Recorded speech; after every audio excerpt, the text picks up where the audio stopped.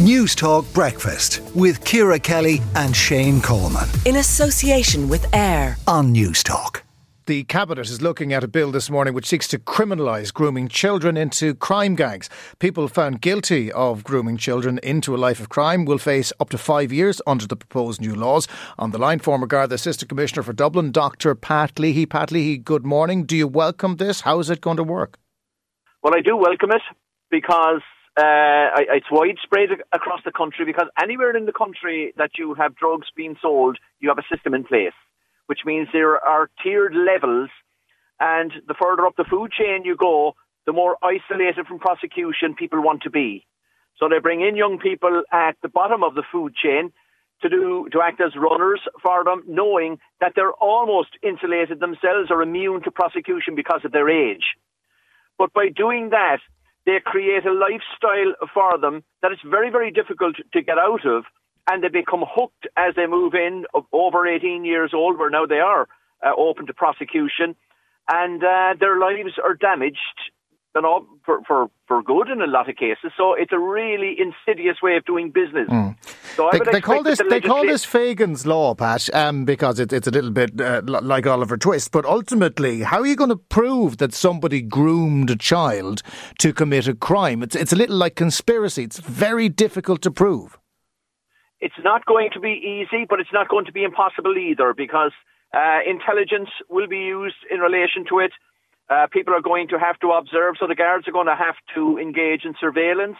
They're going to have to deal with the individuals that they capture, because in terms of the younger people that we'll say would be entitled to the youth deferral programme, that doesn't prevent you from actually talking to people and trying to figure out what's going on, talking to parents.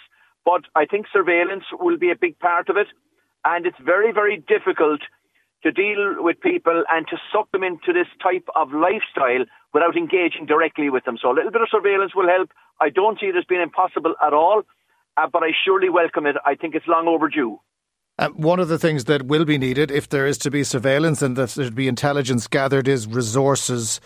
We know youth divisions of An Garda Síochána traditionally have struggled to get the resources that they need. Do you think that the addition of this legislation will help change that? I think it will. I think it's forward thinking as legislation goes, and I think it's going to be another tool in the box for local Gardaí in particular that have been dealing with this, have been observing this, and the fight against it kind of falls flat at the moment. It has done for many years, because trying to get it across the line has been hugely difficult without the specific legislation. So I think it'll be welcomed by the guards, and particularly at local level. OK, and finally, just before we let you go, Pat Leahy, a big issue in the papers this morning is the Garda fitness test. We're hearing that it might have to be changed to make it easier for Gardaí to pass it. I mean, it's been probably a long time since you did the bleep test, but is it that tough?